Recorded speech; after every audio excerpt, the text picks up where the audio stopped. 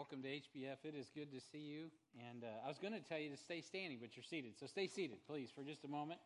And it's so good to see you. This morning we're going to be in the book of 1 John. So you come to hear Malachi, you missed it.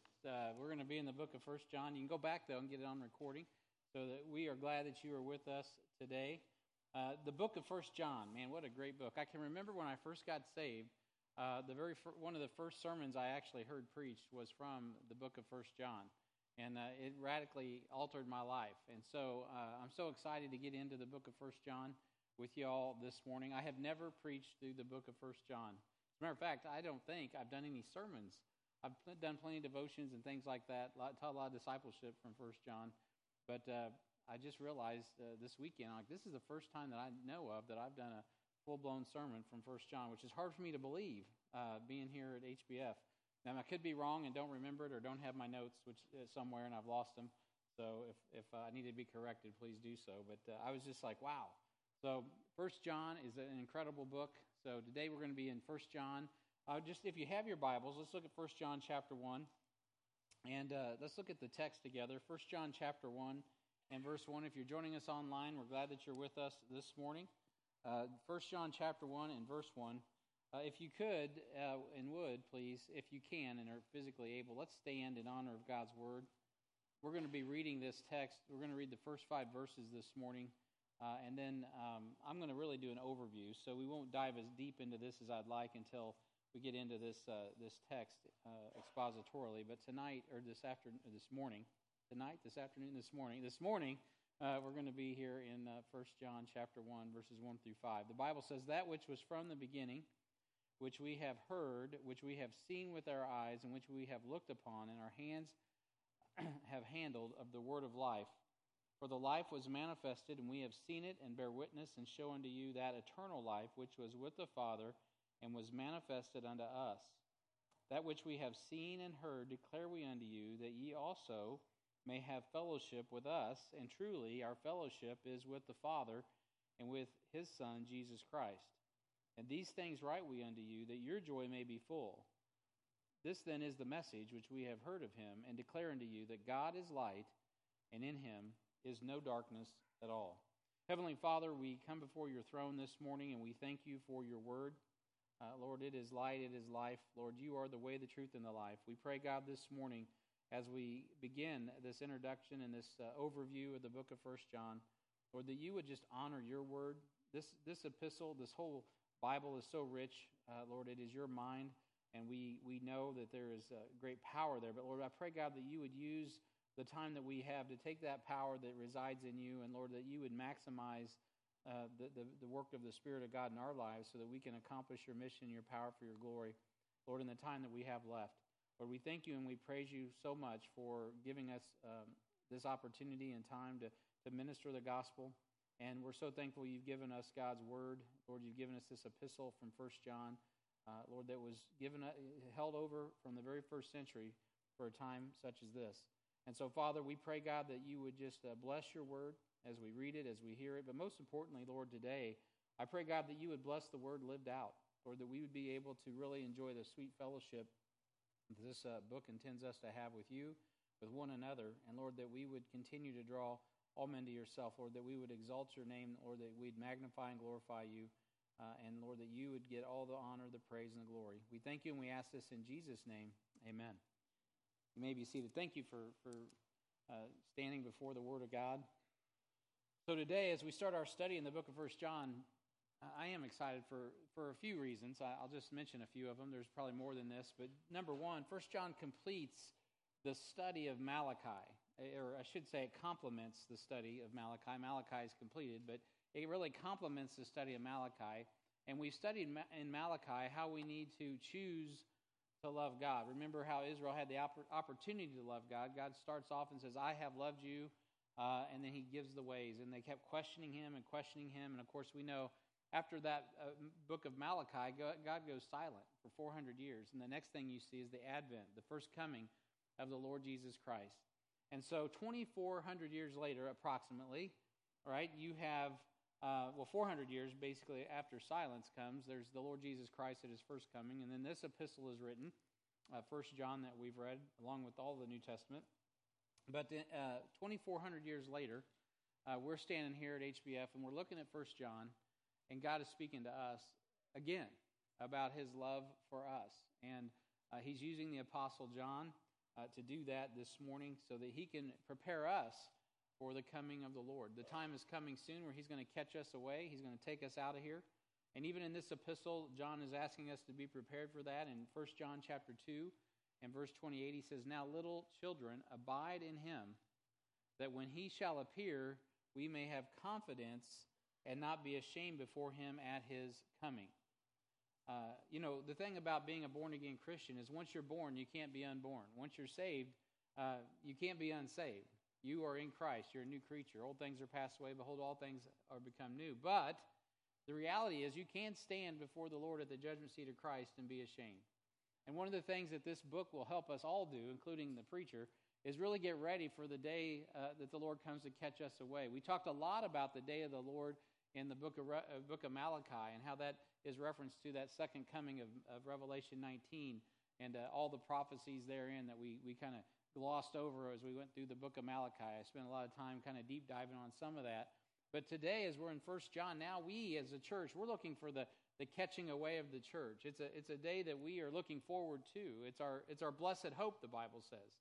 It's not a great and dreadful day. It's a day that we look forward to. But yet, John is warning us. He's like, look, you don't want to be ashamed, right, at his appearing. You want to have confidence, he says. That's the word he uses, is confidence at his appearing. You don't want to be ashamed before him at his coming. So there is conduct that is becoming of a Christian, right, of a child. You want to when God's away, right, you don't want to let the children play, right? The children need to be following the orders of the commands. It's like when you come home, someone's been watching your kids, and you get a report, and you're always glad when they say, "Man, they were just little angels while you were gone." We're like, "Yes." And so while Jesus is away and he's getting ready to come and get us, we need to be doing what it is he's put us here to do, right? We don't want to be ashamed. So that's one of the reasons I'm excited to get into this epistle and this letter of 1 John, because it really does help prepare us. It helps prepare us for what is shortly to come in the catching away of the church. Number two, it concludes, just as Malachi concluded the Old Testament, God uses John to conclude the New Testament. In 1st, 2nd, and 3rd John, of course, those three letters are written by John. And then, of course, there's Jude. And then the last book is Revelation. So 4 of those 5 are written by John. Jude is squeezed in there between 3rd John and Revelation, like Daniel's 70th week is squeezed in between the church age and the millennium. Just a little short message, and then he's off to the book of Revelation.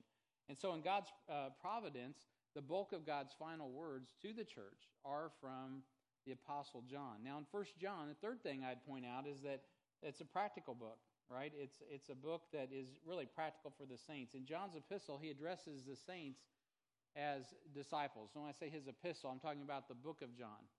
Maybe you're like me. The first time I heard a message from 1 John, I was probably longer than this into the message, and I was still in the Matthew, Mark, Luke, John, right? The big, thick one in the front. And so if you have not caught up, and I've said 1 John, I know, because I've been you. You're sitting there going, the 1 John in my New Testament's back here. Okay, so I know that. That's the Gospel of John. So we call the Gospel of John, or what's titled the Gospel of John. 1 John is in the back of the New Testament. So it's a little epistle, 5 chapters long. That's where we are. And so 1 John is dealing, the book of John, deals with us as disciples, right? John writes about the disciples. He talks about us needing to be sheep. Oftentimes it's referenced how Jesus is the shepherd and we are the sheep. And he concludes with Peter talking about feeding the lambs, feeding the sheep. And so there's that connotation that we're following Christ. And that's what disciples do. They follow Christ. And we're likened to farm animals. So there you go. And so that's what we're like. We're like sheep. But when you get to the book of 1 John, it changes. Now you have the elder statesman. You have John the apostle, the elder John, the one who is now sage in wisdom. Of course, he was always wise, as we can see from the New Testament. But this is now everyone, even the older people, are young to John, because John lives a good long time. And he oftentimes calls them little children. And he speaks to them not like sheep and not like disciples, but like a family, like grandpa. And he gives them that encouragement that they need from the elder statesman. And that's, of course, what we need today. Every now and then you need somebody that's a little older and wiser to step in. So God's bringing in the Apostle John from antiquity, right, from 2,400 plus years ago, so he can talk to us about what it is to have fellowship with God. And man, what a blessing that's going to be as we look at these epistles. Now, you can't divorce 1 John from 2nd and 3rd John. They do all go together. John addresses the saints as a family and as sons, as I've mentioned. In Revelation, he addresses the saints as priests and kings. So there's also a transition, right? After we get caught up and we're in the third heaven, we are now priests and kings. Now, obviously, right now we are that, but it doth not yet appear what we shall be. So we have priestly work to do now, and we understand that. But the reality is there's different ways that you can view yourself, right? Sheep, disciples following the Lord Jesus Christ. We're in the household of faith, but more importantly, we're in the body of Christ. We are the family of God. And we are also set apart for God's use as priests and kings in the kingdom of God. So we have a spiritual responsibility to pray. Unlike everybody else throughout, you don't have to put on a Levitical garb. You don't have to go through a bunch of Levitical law. All you got to do now, if you're saved, is go straight to the throne of God. And so one of the ways that you'll get there is to pay attention to what John says, so that you have right fellowship with God, because that's going to help our access as priests and kings to the throne of God, so we can accomplish his mission and his power. So this is so important as we consider. Now, those are just three things that this is personal to me. These are the reasons, some of the reasons, not all, but some of the reasons that God has put this epistle upon my heart. Now, this is 1 John is the heart of the general epistles. Now, we don't use those terms around here very often, the general epistles. We just say 1 John, 2 John, 3 John. But what are the general epistles? Well, I'm glad you asked. So that is James and 1 Peter, 2 Peter, 1 John, 2 John, 3 John, and Jude.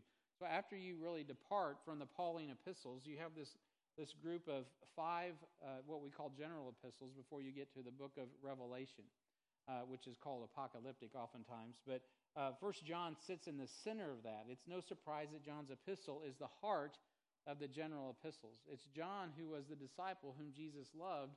And at the Lord's Supper, at that last Passover meal that he shared with them, he was at Jesus' bosom, and he had his head upon Jesus' chest. And he is the one, as they were all saying, hey, who did that? Who's the one that's going to betray you? He's the one that said, you know what? Who is it? He didn't say, is it me? He said, who is it? Right? He was close with God. And in John chapter 13 and verse 23, it says, now there were leaning on Jesus' bosom one of his disciples, whom Jesus loved. Whom Jesus loved. You know what? Not only did he have a heart for Jesus, Jesus had a heart for him. And so I'll talk a little bit more about that later. But we often say that all Scripture is written for you, but not all Scripture is written to you. And of course, that's actually very accurate. That's the case with the general epistles as well. It is not that Hebrews and the general epistles don't apply to us doctrinally. They were written to Christians in the first century, so they are relevant to the church doctrinally. However, they also have a dual application to future saints in the coming tribulation. So after the church is caught away, these epistles are going to pop to those tribulation saints. As they come through the Pauline epistles, they'll see themselves as they come through the book of Acts. They'll see themselves as they wrestle with the 4 Gospels, right? And they see Jesus really did come to this earth. And then they're going to wrestle with the transition from the Jews to the Gentiles as they read through the book of Acts and they see the church age in the rearview mirror. And it'll be about that time that they walk into God, who at sundry times in diverse manners, right, in Hebrews. And my goodness, if you're a Hebrew and you open up a book in the New Testament that has your name on it, Hebrew, you might look at it closely. And they'll find as they go through the book of Hebrews that, wow, this is better. This is better. Jesus is better than the law, right? He's a better priesthood. He's a better sacrifice. All that's in the book of Hebrews.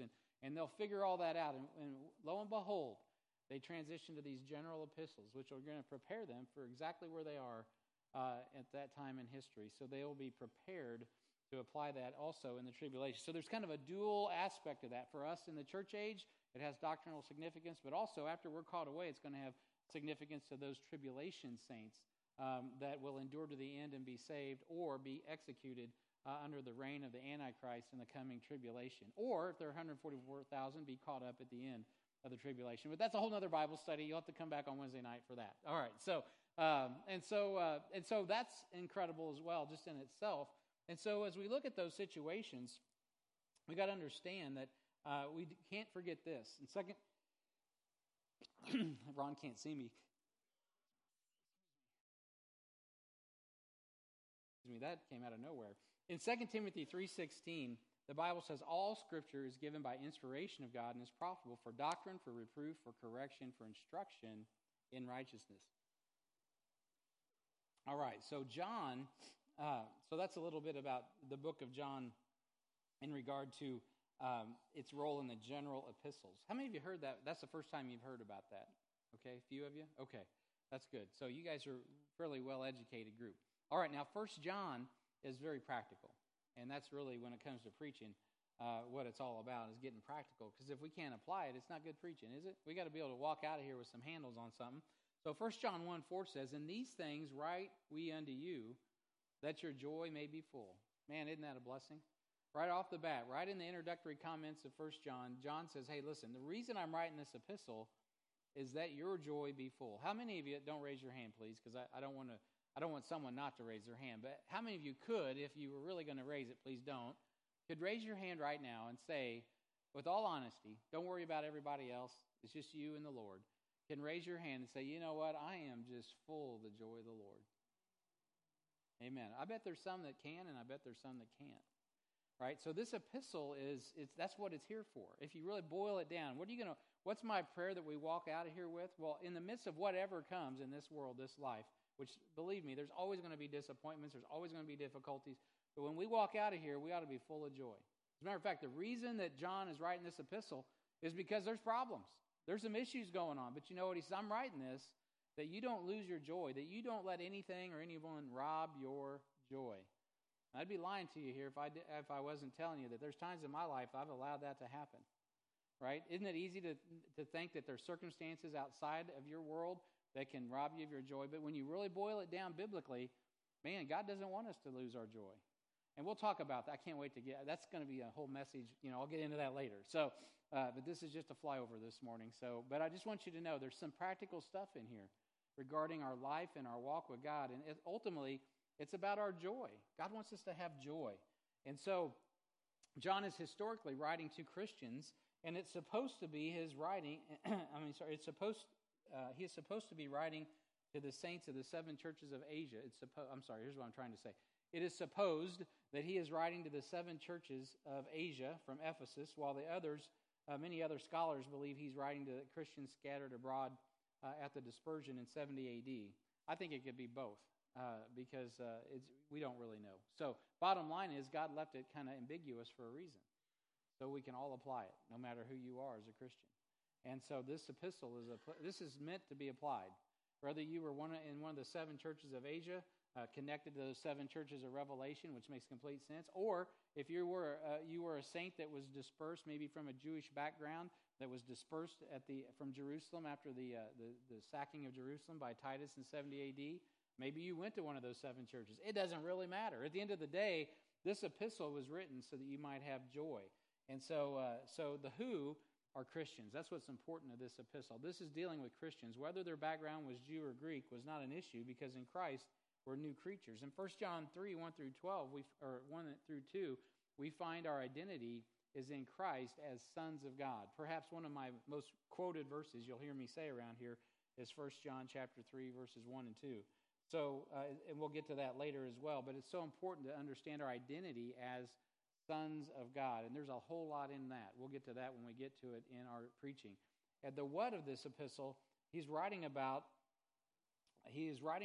Christ and his relationship with man and the Godhead.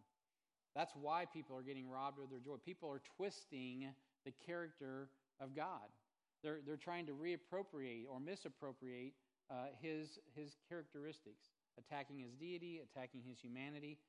And so that's a very important issue for John as he's writing this. So all of that is summarized in one word that we just read in the introduction. It's called fellowship.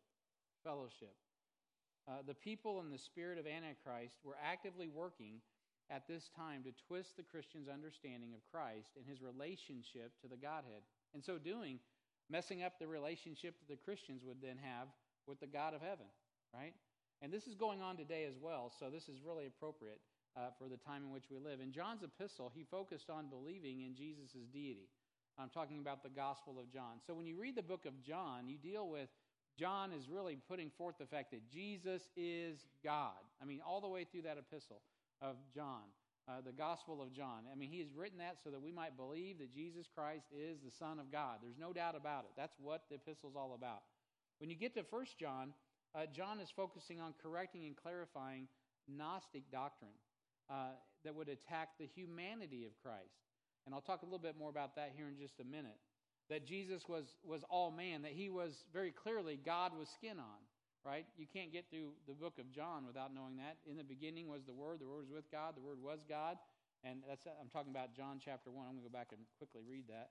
In John chapter 1 and verse 1, he says, that same was in the beginning with God. All things were made by him, and without him was not anything made that was made. He's God.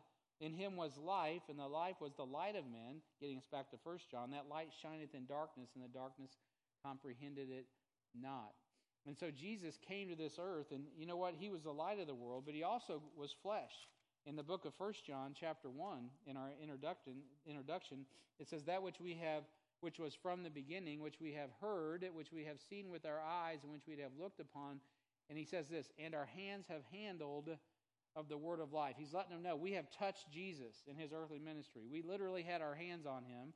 For the life was manifested, and we have seen it and bear witness and shown to you that eternal life which was with the Father and was manifested unto us. And so he's letting them know very clearly that Jesus Christ came in a bodily form, which was also being attacked in the first century. And so this is important because it impacts our fellowship with him. In 1 John, it's written also to strengthen our fellowship with Christ and with one another. He wants us to have a good fellowship with the Lord, just as the apostles did. He's like, hey, we hung out with Jesus. We want you to hang with Jesus, right? Now, of course, Jesus is in us, but he wants that fellowship to be sweet, just like their fellowship was sweet. Just because Jesus physically isn't here doesn't mean we should not have sweet fellowship. Quite the contrary. We have his Spirit, we have his word, and we have each other. That's what we need to have sweet fellowship. Again, all those three things are being attacked today as well. And so in 1 John chapter 1 and verse 3, he says, that which we have seen and heard declare we unto you, that ye also may have, there's the word, fellowship, right? And with us. And truly our fellowship is with the Father and with his Son, Jesus Christ. And so he wants us all to be like all the fellows in a ship, right? These guys were fishermen, a lot of them. And so they knew what fellowship was. You get pretty close and cozy in those ships. So we all need to be close with Christ, close with one another, and he wants our fellowship to be equitable, right? He wants us to be in fellowship. There's a lot of talk today about equity, right? This is the kind of equity we need to be focusing on.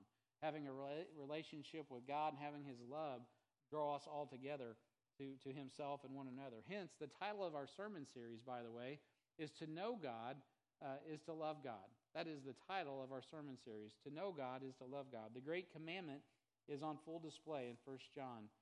You always hear me talking about that, the great commandment, right? Love God, love people in a summary. That is what we need to be about. In 1 John 4 and verse 20, John says this. He says, if a man say, I love God and hate his brother, he's a liar. Yeah, that's pretty straight language. So today, that's another. You'll find all kinds of these as we go through 1 John. These are. That's why the hand raises stay down. These are heart raises. You know, in your heart, can you say that? I hate my brother. If you say you hate your brother, so don't lie to God. You're not right with God. You need to get right with God. Lord's Supper's coming up here at the end of the month. Man, you can apply that today and get ready for the Lord's Supper. It says, if any man love God and hateth his brother, he's a liar. For he that loveth not his brother whom he hath seen, how can he love God whom he hath not seen? So you cannot say, I hate my sister or my brother, and then turn around and say, oh, I love God, and I'm full of the joy of the Lord. Well, you're lying. You may not. You may not be lying to me, but you could be lying to yourself. And so, God forbid that would be the case. So John, you see how John works? It'll straighten you out in a hurry. I mean, it'll get down there where you live and make you deal with yourself, which is good. So let me give you an outline of the book of 1 John as well. 1 John. Now, this is one of these epistles. It's written in an Oriental fashion, so it kind of has these themes that it loops around, and the two themes are light and life primarily. And there's a lot there that you can just. This book is deep. I'm just telling you. There's so much in 1 John. The more I've been digging into it, I was telling Amy, I'm like, man, there's so much I want to say. This is an overview day, and so we'll get to it later. But there is so much in 1 John. I can't believe it. But it's interesting because they say that, well, you know what, you can't outline this book, like us Gentiles like to do. I'm not a Gentile, I'm a new creature in Christ, but I come from a more Gentile background. We like to do everything lineally, and Orientals they do things in more of a cycle. So they'll have a general theme, and then they'll just keep talking about it, and they'll hit that cycle over and over. And a lot of poetry is written that way, and 1 John is somewhat like that. There's another fancy title for that kind of writing, but I've forgotten it, so that's just as well. But nonetheless, I got an outline, and I was praying about it, and I'm like, well, the scholars say you can't come up with an outline, but I did. So here it is. It may be right, it may be wrong, it may be crazy, but anyway, I'm thinking of Billy Joel now. But anyway, 1 John chapter 1. 1 John chapter 1, the thing that's very obvious is he's dealing with the incarnation of Christ. And then 1 John chapter 2, he deals with propitiation. He talks about how Jesus is our advocate and our propitiation, the work of Christ, and what that means to us. And so he deals with his incarnation in chapter 1 and what that means to us and our fellowship. In chapter 2, he deals with his propitiation, which that's a big fancy word we'll get into when we get to chapter 2. But that deals with our sin, right? It helps us rectify the issues of our sin. Some of those things we've been kind of pointing out as we've been going along. And then the third chapter deals with our transformation. I've already touched on that, right? That we are the sons of God. Boy, what does that mean? Well, you're going to have to wait till we get there. But it means a lot, right? And then in the fourth chapter, it deals with love's manifestation. Man, God manifests his love in very tangible ways that we can get our hands on. And the fifth chapter deals with what I call our illumination, because it really deals with knowing God. What we can know about God, which, by the way, gets back to the theme of the whole chapter, which is to know God is to love God. And so there's these two great truths about God revealed in 1 John, and it's not the only two, but these are two really big ones that loom large. These two great truths are very simple. Number one, God is light, and the second one is that God is love. God is light and God is love. And I bet most of us, you could have probably come up with that on your own. God is light and God is love. You hear that all the time. I hear it a lot. But this book is designed to help us really know and understand what that really means and how we can walk in the light and have fellowship with him and with one another as we experience the love of God. The idea is not just to have a knowledge about this stuff, but it's to have a reality in our life where this is like oozing out of our pores. And you know what? If that happens, you will be a light in the midst of a crooked and perverse nation. You will shine brightly until the day of the Lord Jesus Christ, which is coming soon, by the way. And so we could literally fulfill that mandate from Philippians chapter 2 just by applying the things that we learn from the book of 1 John. And then I've already mentioned our title is To Know God is to Love God. This epistle is often said to be the epistle of love, and it is. Love is a prominent theme. But God also wants us to know him. He wants us to walk away assured, right, and confident, and walk away with that knowledge. Knowledge isn't bad, but it needs to be the right knowledge. And that's why it's only 5 chapters long. But in this little epistle, John just unravels a bunch of philosophy that's just eating and eroding away at the first century church through what's called Gnosticism. And I'll speak to that here in just a few moments. The word know, by the way, is found in this epistle 27 times in 22 verses. And so that's a lot.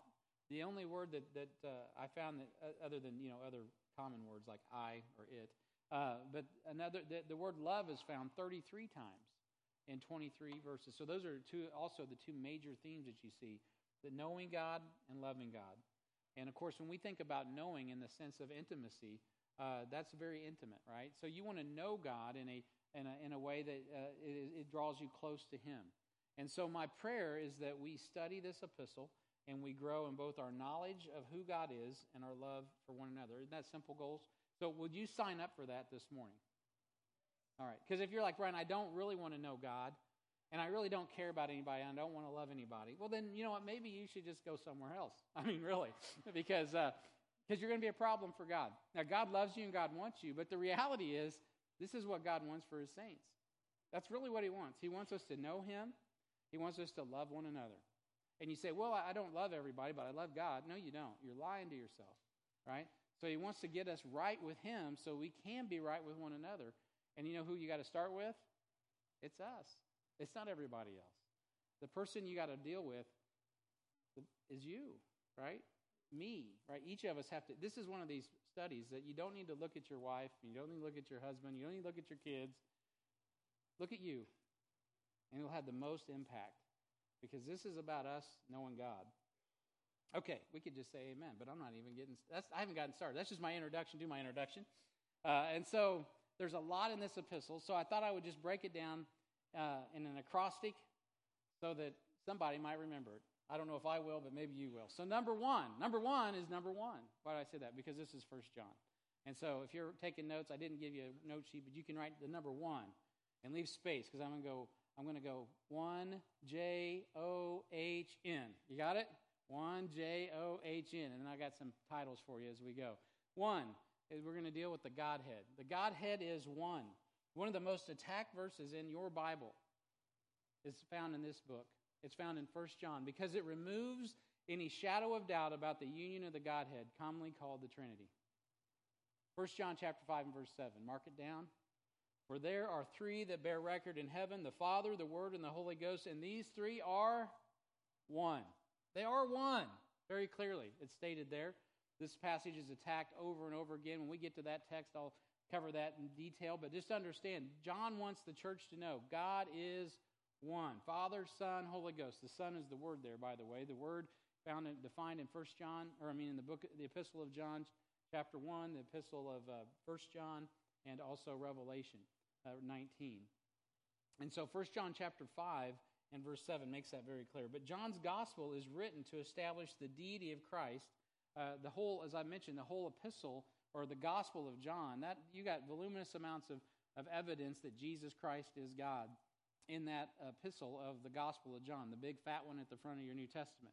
But this little one, also, this little epistle, this little letter, wants us to understand not only that Jesus Christ is God and that these 3 are one.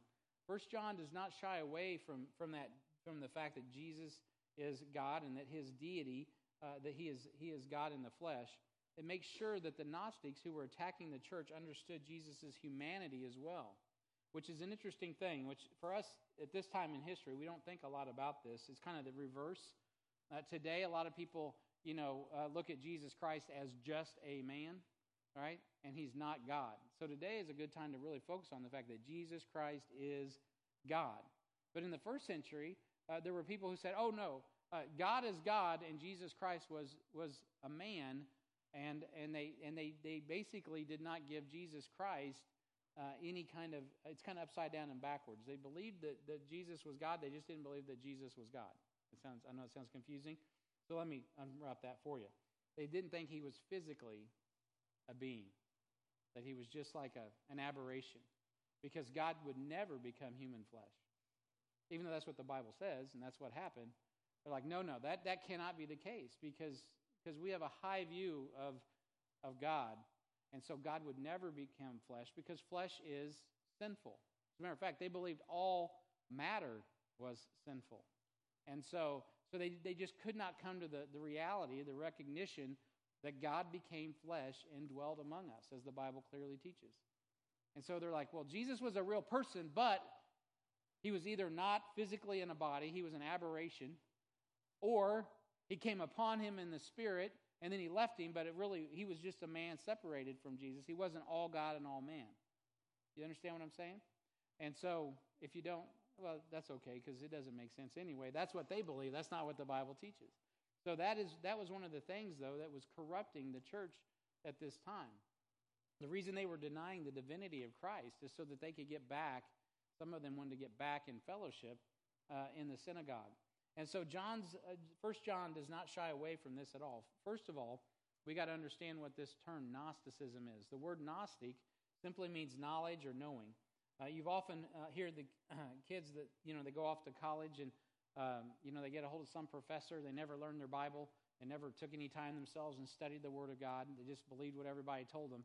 And then they go off to college, and some professor with good rhetorical skills gets up, and he comes up with something they've never heard of.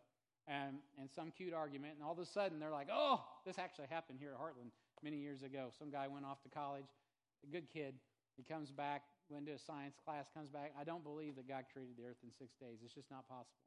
I'm like, wait, time out. I'm at the door of the church at the school at the time. I'm like, wait, Give me time to talk to you from the Bible about the creation account. Nope, I don't believe it, because I said, wait a minute, I'm not asking you to believe it or not believe it. I'm asking you, let's sit down with the Bible and walk through the Scripture so you can see what happened from the beginning, what happened between Genesis 1:1 and 1:2, what happened with I'm just wanting to lay all this out for him, with God recreating, as it says there, and replenishing. And so let me tell you what all that's about. Of course, you know what? It's gone. Nope, I reject it. Why is that? Because they never received it. Nobody ever taught it to them. They never received it in their heart. They don't know. John wants people to know Jesus. Jesus is God, manifest in the flesh. Gnosticism. It's simply a word that means knowledge or knowing. And so what happens oftentimes is people come back from school and they're called an agnostic. How many of you heard of that term, agnostic? I'm an agnostic. It's like agnostic, meaning void of knowledge. That's literally what it means. I'm void of knowledge. I don't know. There's no way for me to know. There's no empirical evidence to know if Jesus Christ is God. There's no way. So instead of taking a position, I'm going to be a spineless worm, and I'm just going to say, I don't know. I have no knowledge. I'm agnostic. And so that's a good way to get out of that. And so I just don't know. And so the famous preacher Harry Ironside quoted Charles Spurgeon as saying, agnostic is a fancy way of saying in the Greek the same word in Latin that means ignoramus. And so I thought that was funny. Agnostic is the opposite of agnostic. Okay, so we're familiar with agnosticism. That's why I bring it up. We've all ran into that. Maybe at one time that was where we lived. Okay, so we get that. That's kind of the spirit of our age, right? Just kind of get out of it, right? I don't want any confrontation. I just want to be stupid. Okay, leave me alone. Let me die and go to hell. All right, so that's pretty much the spirit of the age today. But at this time in the first century, you had guys that said, "Oh no, it's quite the opposite. We actually have the knowledge." Now this will ring true with you too today, because this is also going on. We have the knowledge, and it's superior to your knowledge. And it's our knowledge that saves us. And these guys would form a little club, and the Gnostics. Now, this wasn't a religion per se. They still would claim to be Christ, and they would use all the verbiage that we would. But the reality is they had a philosophy. Gnosticism is a philosophy, because it really comes out of Greek philosophy, ultimately. And it's a viewpoint. And they have a view of who God is, Zeus, and they want to impose that upon Christ. And they're not compatible. It goes on today as well. And so they form their little club of scholars, and they say, look, and they go down in Alexandria and in Egypt, and they write. There's actually some writings that have been found and uncovered in the last 20 years, and they've read through them, and they found the preponderance of the documents are actually actively working against Christ and his Gospels. Surprise, Shazam, duh. And so, that's a revelation. These are the types of things that the Apostle John was up against in the first century. And these would claim that they had higher knowledge that made them superior to the average man.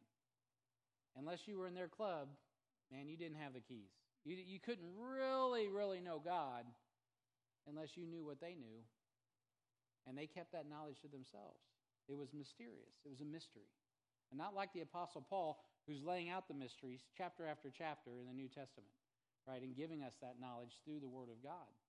And so God hates that sort of arrogance. In Revelation 2:6 and 2:15, he talks about the deeds and the doctrine of the Nicolaitans. These were people who would lord over the people. And we hardly have to imagine what that sect was like, for we see their spirit on display in the first coming of Christ in the stoning of Stephen. They stand toe-to-toe with God in the flesh and deny him. These are the clouds without water, right? They're puffed up. They're full of pride, standing before Jesus himself and saying, who's the Christ, right? And things like that. Pilate was standing there. What is truth, right, to Jesus, who is the way, the truth, and the life?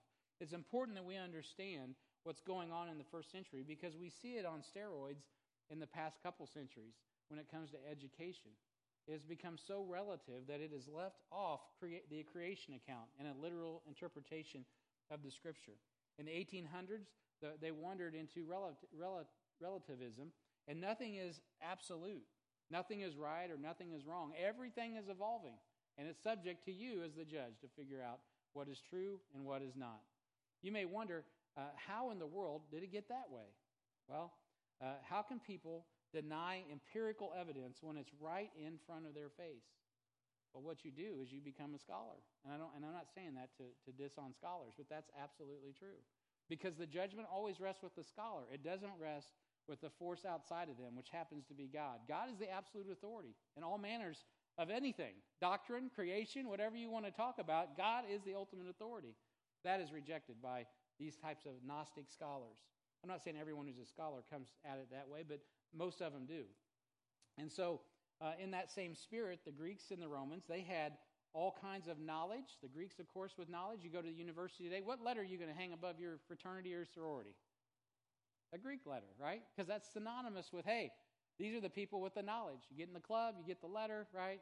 You're cool. And so that's where the knowledge lies, even today in the university. But the Romans, on the flip side, what did they have? They had the power, right? So you mix the Greek knowledge with the Roman power, and man, the church is in a bad way because they had knowledge and power over these guys. And John's like, wait a minute. I'm writing this unto you that your joy may be full. Don't get freaked out because Jesus is Lord. He's got this under control. Absolute power absolute power corrupts absolutely. We've all heard that. And the Greeks had the knowledge, and the Romans had the power, but they didn't have Jesus. And Jesus is all you need. And so this Christian, this man John, dared believe what Jesus Christ said was true, and he believed that he literally knew him in the flesh because he did. He's like, I'm a first-hand witness, and I want you to have the same fellowship with him that I had. And he dared stand against this bad teaching, this bad doctrine, that Jesus Christ did not literally die on the cross. He's like, yes, he did. That Jesus Christ didn't literally appear in the flesh. Yes, he did. That Jesus Christ wasn't literally God manifest in the flesh, raised on the third day according to... Yes, he did. Yes, he did. And these three are one, I might add. He just, boom. And to this day, scholars are attacking that kind of theology because they do not want to submit to God.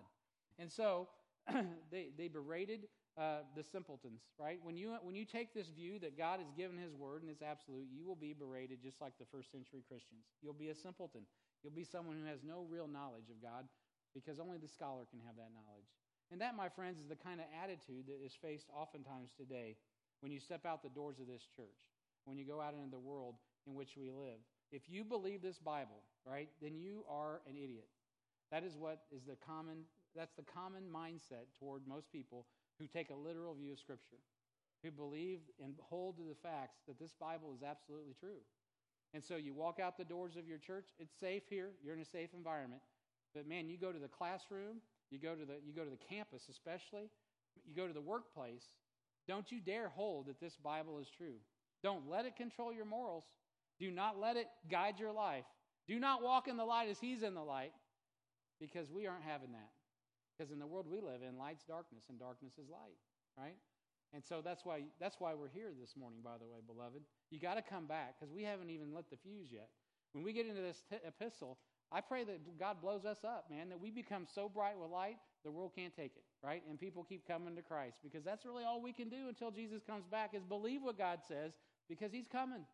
At the end of the day, God is true, and every man's a liar, starting with us, right? So we got to line our life up with what God's word says so we can be the brightest light possible, because as the day gets darker, guess what? The light gets brighter.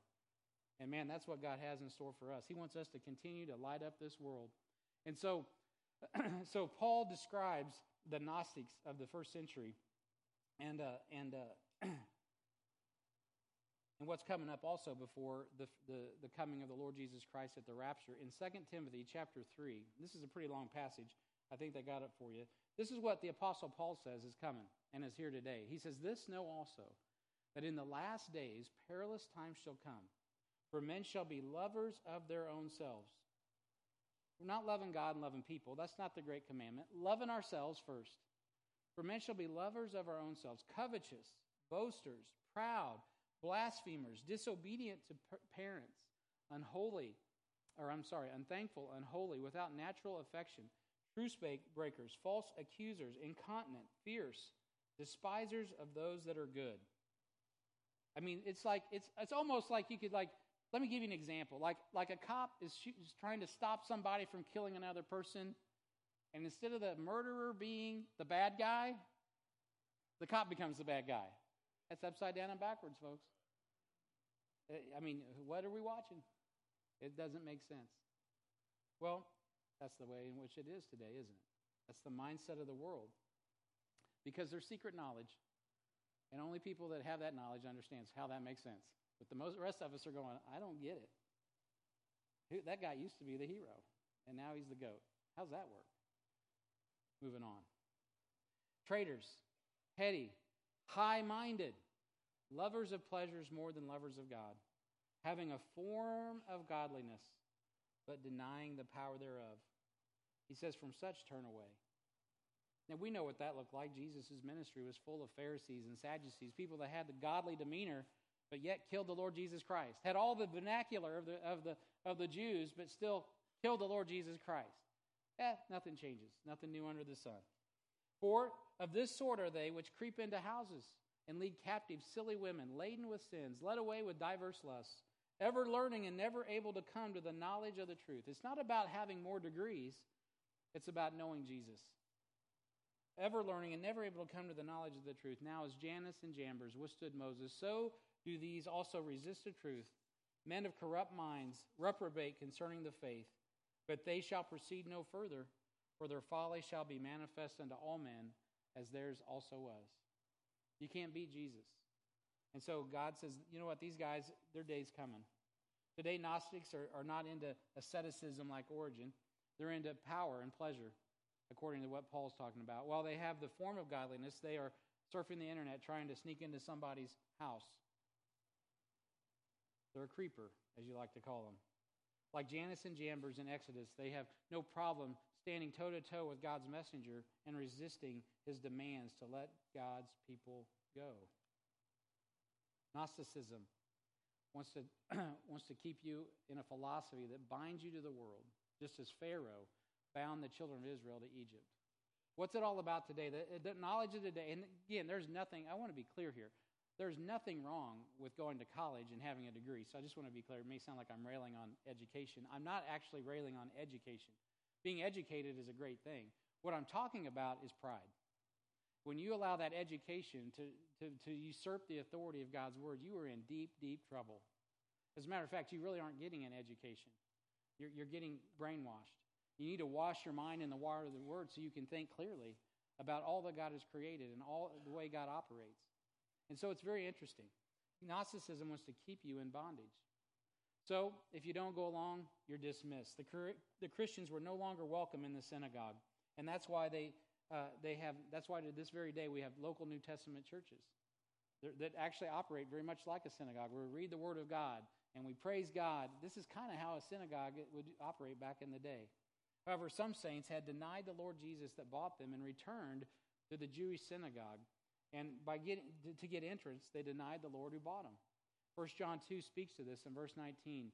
It says, they went out from us, but they were not of us. For if they had been of us, they would no doubt have continued with us. But they went out that they might be made manifest that they were not all of us. John saying, not everybody that came to church was really of us. Well, you can say that today too. I bet there's many people, maybe even in this room, you come to church, you might like what you hear, but at the end of the day, when push comes to shove, you've never really trusted Jesus Christ as your Lord and Savior. Hey, you can fool me all day long, but you can't fool Jesus, right? The reality is you got to know him and him crucified. Jesus Christ is the way, the truth, and the life. In chapter 2 and verse 22, he goes on to say, who's a liar? But he that denieth that Jesus is the Christ. He is Antichrist that denieth the Father and the Son. Man, I can remember as a little boy watching The Omen, and I'm like, oh no, I'm up in the bathroom in the mirror looking for the mark of the beast on my head. I'm like, am I the Antichrist? You know what? I was until I got saved. I was against Christ. You're either with him or you're against him. And so you need to join his team. 1 John 4 also goes on to say in verse 2, hereby know we the Spirit of God. Every spirit that confesseth that Jesus Christ is come in the flesh is of God. And every spirit that confesseth not that Jesus Christ is come in the flesh is not of God. And this is that spirit of Antichrist, whereof ye have heard it, that it should come, and even now already is in the world. So take good notes, my post-Christian friends, because this society is transforming into one that looked a lot like the one in the first century. The Christians, whether Hebrew or Greeks, it didn't matter, the ones that especially have a Greek or a Hebrew background would only be welcome in the synagogues if they denied Christ. Hey, listen, there's coming a time you may not be welcome at certain universities unless you deny Christ. And so denying Christ will become the flavor of the day. And so be careful. Of course, after the catching away of the church, the Antichrist is the one you're going to have to deny, and that will also come at a great price. You can see how this book will also have a dual application there. And so they became the Jews of the first century who became Christians had to make a decision. Were they going to follow in the way of the disciples, follow John, follow the church that God had established, or were they going to go back to the synagogue and deny Christ? In Revelation 2:9, the Bible says, I know thy works and tribulation and poverty, but thou art rich. I know the blasphemy of them which say they are Jews and are not, but are of the synagogue of Satan. Hey, Satan has a church too. Some compromisers went back to idolatry, adding Jesus to their pantheon of gods. John had a word for them as well. In 1 John 5 and verse 21, he says, little children, the last thing he says is keep yourselves from idols. Man, in the book of Revelation, chapter 3, there's a church called Philadelphia, and the door is wide open. The door's open because they rejected idolatry. They rejected all the teachings of the synagogue of Satan, and they believed God's word, and they held fast to the word of God. And God says, I'll open the door. You know why the door's open to the world for a little church in the heart of Cass County? I can tell you it's because we believe God's word and we're serious about getting it where it needs to go on time. It doesn't matter if there's 12 of us or 2,000 of us. It doesn't really matter. What matters is that we hold fast to the faithful word as we've been taught. And the book of 1 John encourages us in that. And so I want you to be encouraged as you go through here and that your joy might be full. The price for fidelity for many of the saints became their very lives because the arrogance against God Almighty and his absolute power came to bear on many a believer. John encouraged the saints to keep fellowship even if it meant giving their lives. In 1 John chapter 3 and verse 16, you know John 3:16, for God so loved the world that he gave his only begotten son, right? He gave his son. So John turns that around in chapter 3 and verse 16. He says, hereby perceive we the love of God because he laid down his life for us. Yep. We ought to lay down our lives for the brethren. He's like, you got to be willing to give up your life. That's pretty serious business. What? You mean you don't want me just to come to church? You want me to give up my life? Well, I didn't write that. I'm just saying. That's just what the Bible says. We're talking about serious Christianity. We'll have young men go off to war. They'll give up their lives for their country, right? Some might give their life for their friend, Jesus said. So what's the big deal? Jesus gave his life for us. We should give our life for him. And so let me quickly talk about, I'm running out of time. Let me quickly just kind of touch on these two schools of Gnosticism. There was this one called Docetism. And Docetism believed that Jesus was divine but not human. So he was a spiritual man, and he never assumed a material form. So in essence, he was a spirit being only. And that heresy was formulated, the false assumption that all matter was evil. And so I won't get into all the details of that, but that led eventually to what's called asceticism, or basically beating yourself, trying to earn submission. You'll see that in the Islam. You'll see that in the Catholic Church outside the United States a lot of times, where people will try to do penance, right? They'll try to just earn God's favor by abusing themselves, literally. Self-flagellation, where you beat yourself with the whip and all that stuff. And so flagellation. Well, I hope I said that right. It sounds like a bowel movement. Anyway, this is why men like Origen, he castrated himself. And that's craziness, man. This guy would be in the Gnostic club, a man that thought he had greater knowledge of God's word and got to the point he hated himself so much and his sin nature that he castrated himself physically, not understanding the goodness and the grace of God. And so many Docetists believe that the Spirit of God came upon a man named Jesus at baptism and then left him on the cross. So as far as the reality of Jesus going to the center of the earth and preaching and that being all Jesus, nope, that wasn't true. Well, of course it was true. So they twist the Gospels. There's also a group of Gnostics called Corinthians. Sounds a lot like the Corinthians, but Corinthians. And they also had strange beliefs in regard to the mystical nature of Jesus Christ. So Gnosticism in general leads to mysticism and asceticism, as I've mentioned. And the mysticism teaches only an elect class will have true knowledge of God because they are superior in understanding. Asceticism teaches that because matter and man is evil, we must divorce ourselves of humanity to earn higher knowledge of God. It almost sounds like Eastern religion, doesn't it? Kind of like when you meditate and you're looking for higher chakras and you're getting further and further away from the human man and all that stuff. And so all that baloney was being foisted on the church in the first century. So there's three basic fundamentals to Gnosticism. One, the world isn't real, though the evidence of its existence is obvious. So everything you see is not actually there. And then the material world is evil. On top of that, everything material, this is evil, everything's evil. And then the elitist knowledge is the last. So that's your key to salvation, is having the secret knowledge and the secret key. And so there's an ironic contrast, because in the first century, a high view of God led to Gnosticism. To those who could not believe God became Jesus. And in this century, many believe Jesus was a man who was not really divine. So it's kind of the opposite, as I've already mentioned. So today, many of the cults claim higher knowledge. It doesn't matter if you're a Jehovah's Witness, right? They have the Watchtower Society. It doesn't matter what your Bible says. It matters what the Watchtower Society says. If you're a Mormon, right, you got a whole other epistle. You got a whole other testament. They literally say, call it that, another testament. Well, wait a minute. The Bible tells us in Galatians, right? It tells us clearly in Galatians 1:8, we're not to receive another testament. Though Paul or another angel give it, right? We're not to receive it. Another gospel. Well, that doesn't matter. I just talked to a couple of those the other day. Well, guess what? You're in the same club, pal. That's a knowledge that I'm not down with. I'm sticking with the Word of God. Doesn't matter if you're Islam. Same thing. Replay the tape, right? A whole nother prophet, a whole nother book, another holy book that contradicts with the Word of God. Cast it out. In 1 John takes care of all the doubts of who Jesus Christ is and what his relationship with the Godhead is. So the second thing, and I'm just on number 2, you're like, uh-oh, I'm in trouble. John's the apostle, is the author.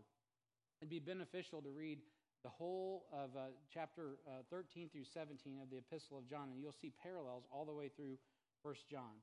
So John is the apostle whom Jesus loved, and I put the references up there for you. All those references deal with John being loved by Jesus, and they start in chapter 13 and verse 23 when he has his head upon his breast.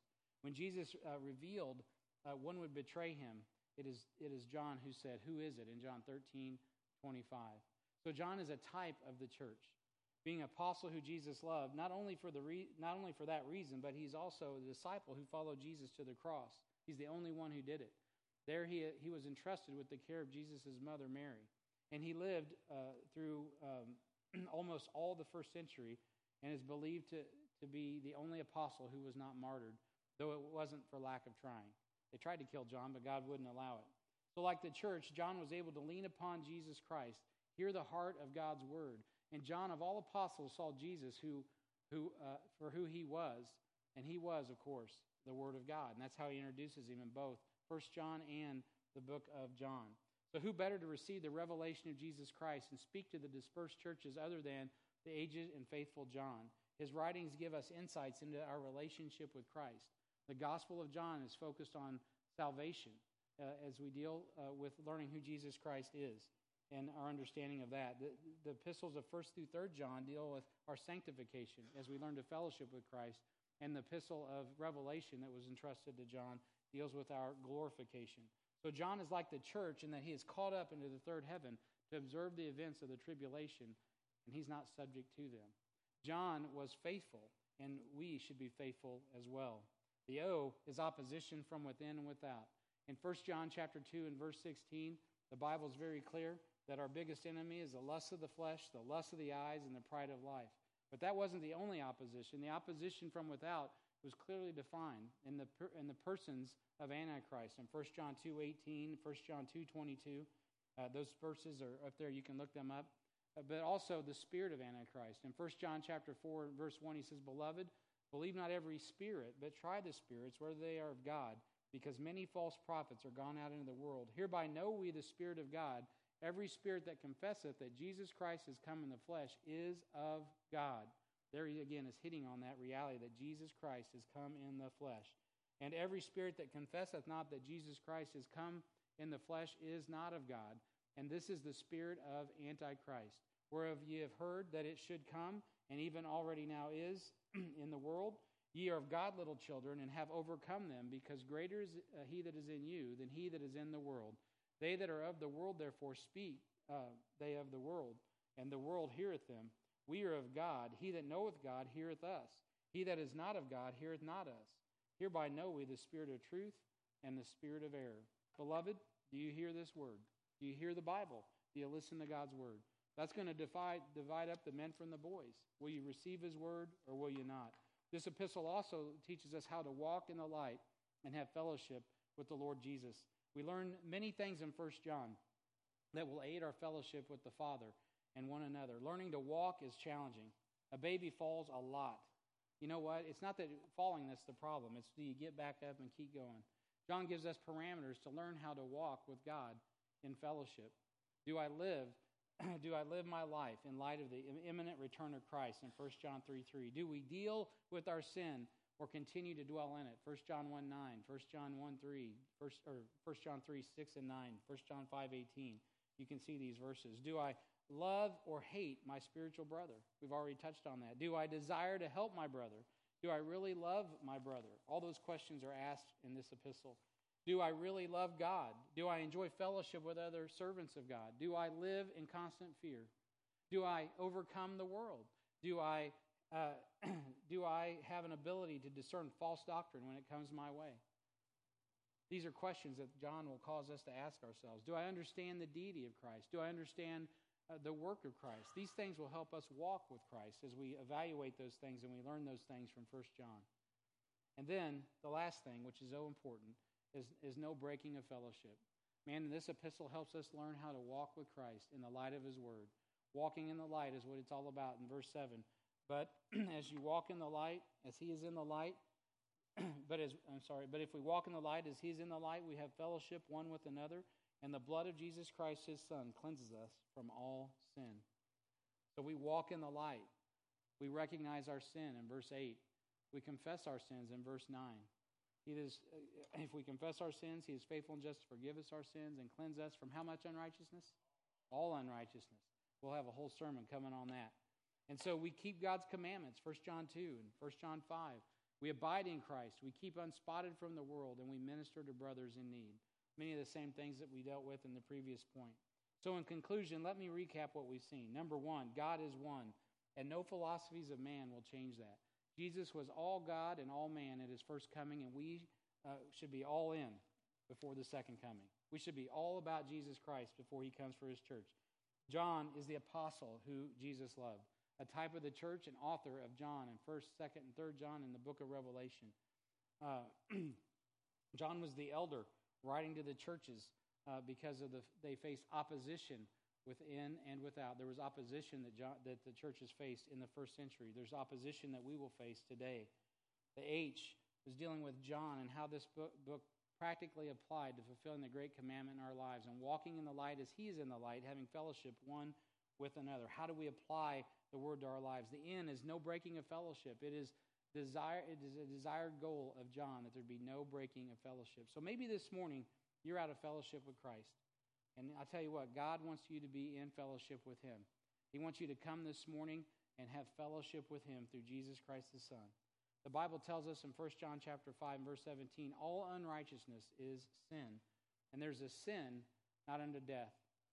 We know that whosoever is born of God sinneth not, but he that is begotten of God keepeth himself, and that wicked one toucheth him not. And we know that we are of God, and the whole world lieth in wickedness.